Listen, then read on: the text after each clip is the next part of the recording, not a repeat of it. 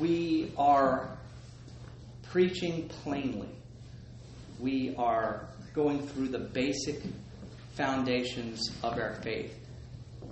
Very basic things that all Christians should know.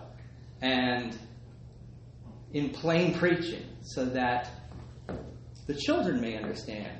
And I find that when I preach to the children specifically, I find that the adults actually get it better too. Last week we talked about bodies and souls and what it meant. Just basic stuff. And you find that so many people don't really know what those things mean. Today we're going to preach about life and death.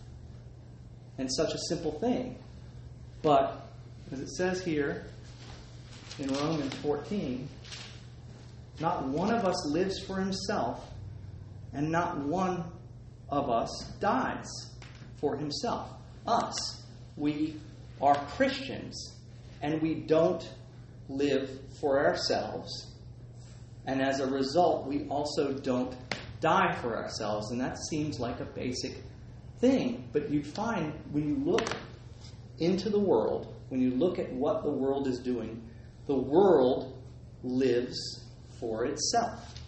The people who do not believe in God, who have no penitent faith in Christ, live for themselves. And so, as a result, they die for themselves. Now, that's a horrible thing. Now, when you think about it, on the surface you think, oh, well, that doesn't sound too bad. But when you die to yourself, you are unable to save yourself. When you die, when you live selfishly, we are all sinners. We are all subject to sin. Sin is a burden upon us. But even the most unbelieving person is still held aloft in this life by the grace of God. God is working in every single person's life.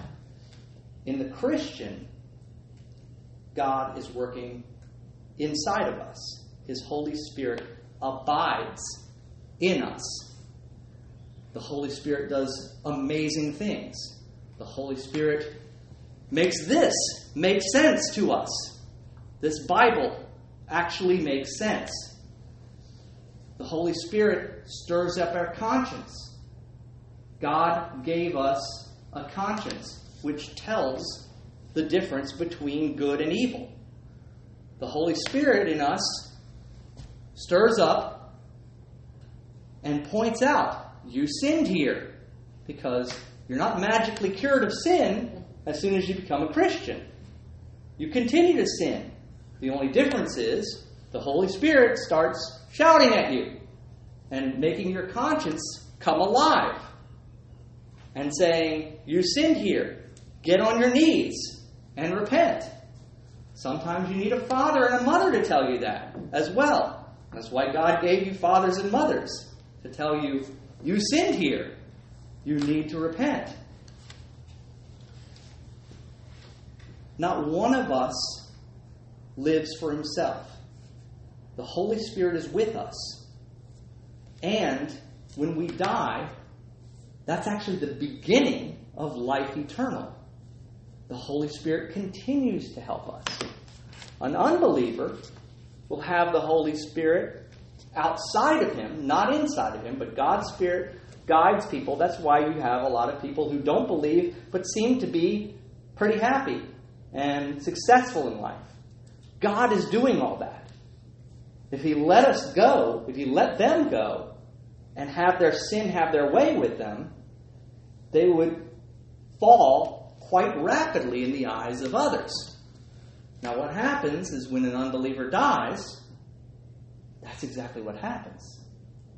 God lets that person go. This person has not wanted God all their life. God has graciously allowed their lives to be lived without too much horror. A lot of people do have a lot of horror in their lives. Sometimes God uses that to turn us to Him in life. But there are many people who have pretty smooth lives and have never wanted God, have never acknowledged God in any way, don't want to have anything to do with Him. They've heard bad things about Him anyway, and it's just fine by them. And what happens is upon death, God says, okay, I'm backing off. You now are going to die for yourself. You lived for yourself. You will now die for yourself. And what happens is the sins that they never acknowledged as being there now run their lives. That's hell. Without God intervening at all. Let things just go their own way. Now, as Christians, it says here, none of us lives for himself. None of us dies for himself. But there are people who live for God with the expectation that God's going to let them live for themselves afterward, in the next life. And God will just say, good job, go be your own God. That's not going to happen. There are also people who don't live for God here, who expect God to just take over upon death. I was a good person. And God says, no. You live for me in this life. You will live for me in the next life. If we live for the Lord. If we die for the Lord. It's a consistent thing. God is in control of our lives here. We've given up our old lives. We've given up living for ourselves. And He carries us into the next life. And that's really important. That's a good thing. We fundamentally, because of the modern time we live in, we fundamentally want to be in control. And so we think, I don't want to be a slave to anybody. I don't want to be a servant to anybody. That's actually bad history. We look at the history of the world and we see slaves and servants, and those were all bad things. So it's hard for us to get our minds around being a slave being a good thing. But in this one situation, us dying to ourselves and being servants of God, being slaves of God, willing slaves of God, is an uplifting thing, is a thing, as C.S. Lewis says, actually makes us more of ourselves than we've ever been, even in this world when we were living selfishly. Therefore, whether we live or die, we are the Lord's. It doesn't say we live for the Lord, we die for the Lord. He finished saying that. Paul now says, whether we live or die, we are the Lord's. We are His possession. And He will take care of us. It's actually a good thing to know that someone, the creator of the universe, the vast mind that is running everything, is not going to let you fall, is not going to let you go. We are the Lord's. And then Paul says, for to this end Christ died and lived again, that He might be Lord both of the dead and of the living. Jesus was crucified. He died. 3 days later, He rose again. And the world saw this is reality. Not the reality that we've been told, but the actual reality is you die and you will be resurrected. And if you die in Christ, you will be resurrected in Christ. If you live for the Lord, you will die and live again to the Lord. If you die apart from the Lord and live apart from the Lord and die, you will then be eternally separated from the Lord. When we look at our gospel reading, we have this very interesting thing when the Greeks come and they're seeking Jesus for the first time. A bunch of them. Throughout the Gospels, you have isolated situations of people, of Greeks, Gentiles, needing healing. Help, my father's sick, my daughter is sick, and Jesus heals them because he sees their faith. This one situation, we have a bunch of Greeks coming to the festival saying, we're looking for Jesus. And they tell Jesus that these people are looking for him, and he answers them saying, all right, it's time. Now that the world, the outside world, outside of the Jewish faith here, is seeking me, it is time for me to be glorified. What he's talking about is his death and resurrection. It's time for the world to witness reality. It's time for the world to witness my death and my resurrection so they can see with eyes of faith that this is what's going to happen to them. And he says, the hour has come for the Son of Man to be glorified. Truly, truly, I say to you, unless a grain of wheat falls into the earth and dies, it remains alone. What does that mean?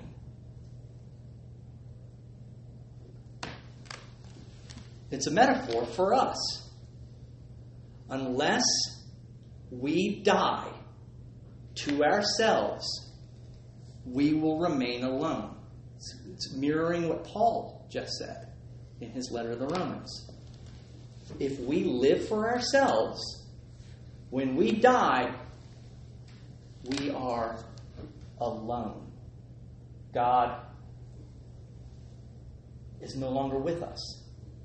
Now, he's everywhere. He's a vast mind who's in charge of everything.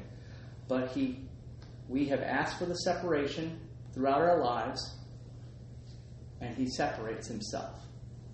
C.S. Lewis has a really amazing book called The Great Divorce. And what he shows is a speculation of what hell would be like without God. Because God is not there, and he allows the people to live their lives. But because everyone is sinful, and he's no longer protecting them from their sin mastering them. Remember what God says to Cain before Cain kills his brother, Abel. He says, get a hold of your sin or it will master you. And of course, Cain doesn't. And sin masters him and he kills his brother and is lost. Get a hold of your sin, repent, put your faith in Christ before your sin takes over. When you die, and you haven't repented, and you haven't put your faith in Christ, you're not living for God, living for the Lord. You're now living for yourself, and God says, there you go. Live for yourself. C.S. Lewis once again says, there are two types of people. There are people that kneel before God and say, thy will be done. And the other people are people that God says to them, thy will be done. You wanted this. You didn't want me. You wanted this. Bye-bye. And that's what those first couple of chapters of The Great Divorce show, the gray city where nothing works, where people try to live the lives that they lived back on earth. But everything goes wrong because hell is like the worst day of your life here, magnified. You can't get along with anybody. You isolate. You're alone because you try to interact with another citizen of hell, and you can't see eye to eye. You just argue and just say, fine, I don't want to see you again. There's a little scene where a couple of guys go light years, take this long journey to a distant house where Napoleon lives. And he's far away from everyone. And they look in the window and they see him pacing back and forth, saying, "It's not my fault. It's not my fault. It's not my fault."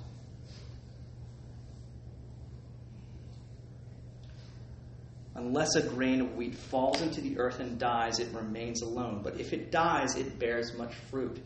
If we die to ourselves, and I know it's a hard thing, but we can do it through faith in Christ. Christ will help us do it. The first step is repenting of your old lives. You turn away from all that fun stuff that you were doing that made you happy. Now you're like, "Oh no, I got to get rid of all the fun stuff that made me happy." No, the joy lies in Christ. Because all that stuff that you thought was making you happy doesn't really make you happy. And all you got to do is just stick with it for a while, and you'll see. It gets old and boring, and you're like, "I don't want to." I like collecting vinyl records. And I'll go for weeks where I'm just like, it's just not interesting. I don't want to do anything, because we're constantly distracted by all the pleasures that this world has to offer, and we try one thing for a while and it fails, and then we switch over to another thing. The sad thing about this generation is that there's so many different things for people to try. So people never reach the end of their rope, so they'll go, "Wait. This says, get rid of all that stuff. Die to that stuff and live to me, and you will have joy. You'll have joy in suffering." That's something nobody wants. Well, I want to spin my records.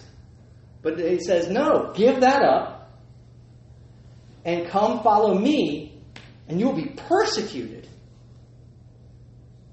And we say, "I don't want that." But then when we suddenly realize that we have joy in persecution, being persecuted. That's why those Beatitudes are all, "Blessed are those who mourn." Have you really mourned? I mean, we lose loved ones and we mourn. But have you mourned for the world? Have you opened up the newspaper or opened up your phone and looked at the news and you go, "Oh, this is horrible."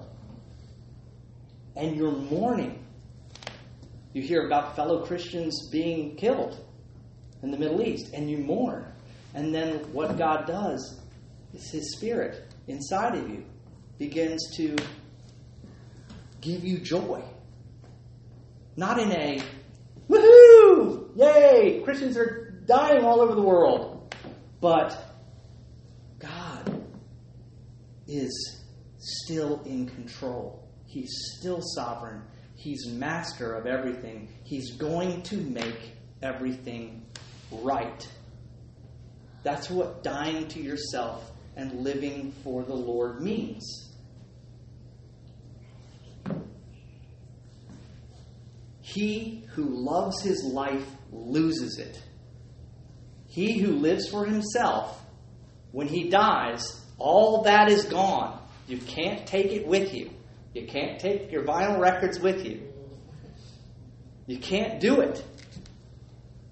You lose your life. All that stuff goes away. All that stuff you tried out to make yourself happy goes away. And he who hates his life in this world, and that's a strong word, but it's a comparative word. As long as we put ourselves first, we love ourselves. Even if we're depressed, people are always putting ourselves down. That is a form of narcissism. That's a form of self-love. To always say, "Oh, no, I'm not good enough." It's still self-love. Hating yourself is not putting yourself down. It's that it doesn't even come to mind. You're so into Christ that the thoughts of yourself aren't there anymore. Now, I know this is not accomplishable perfectly. We do go back to ourselves. But that's what living for the Lord means. We're putting Him first in all things. We're looking at the world through the lens of Christ, like glasses. We're seeing through Christ-colored glasses. And when we die, He glorifies us. He purges off all of that garbage that was trying to hang on. But because we were living for Christ and we hated ourselves, not in the deprecatory way, but in the, I'm not even giving myself a thought. I'm thinking of God, and He is encouraging me to think of my neighbors, which is all of you when you're here, and my family primarily because they're with me all the time. They're the good works that God has given me to do. They're the fruit that I bear. And as he says, if it dies, if I die to myself, I will bear much fruit. This fruit carries it into the next life. This fruit continues. Not the selfish fruit when I was bestowing upon myself all my goods and services, but when I started loving my neighbors more than myself and not thinking of myself and thinking of them first, my wife and children and my congregation, and then outward concentric circles away from myself, which today includes all of you, those things carry. My sharing the gospel with you today carries into the next life. He who hates his life in this world will keep it to life eternal. If anyone serves me, Jesus is speaking, if anyone serves me, he must follow me. We always say, oh yeah, I'm going to follow in his footsteps. Where are they? Where's the path? I'll look for his footsteps. Following him means looking at him as well. It's not just, okay, when I'm ready, I'm going to find that path that Jesus took and I'm going to go. Following is like you're right behind him. And you may follow him to persecutions. You may follow him to death. But he says, if anyone serves me, he must follow me. Not later. Now. Reading your Gospels and seeing what he did and taking that course of action in your life too.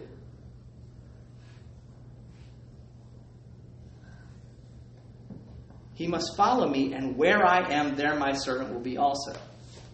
You need to be following Jesus to the point where if Jesus turns around, there you are.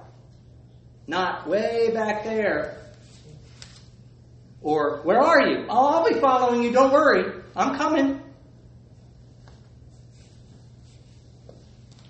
Where I am, there my servant will be also. If anyone serves me, the Father will honor him with everlasting life.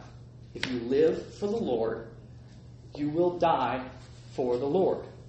He showed us in his death and his resurrection, you are metaphorically dying to your old life, and he resurrects you. He makes you born again as a new person in Christ. The trace of the old person is there. The sin of the old person is there, trying to claw you back. But if you have the Holy Spirit, he will continue to open this up for you. He will continue to stir your conscience, and he will continue to sanctify you, sanctifying you, cleansing you as you go through this life. Every time you sin, he points it out to you and asks you, begs you to change your ways. And that's a hard thing to do. But if we keep our eyes focused on Christ, it becomes easy. The problem is we don't. We tend to not focus on Christ. There are too many distractions. But all those things are passing away. And Christ remains. He's our ark. And if you're not on the ark, when everything gets washed away and you can't see anything but water for miles, you'd be very happy you're on that ark, that you put your faith in Christ, got on the ark, unlike every other person in the world except for Noah and his family. This time, all believers get on the ark and are saved. That's what the gospel's about. Amen.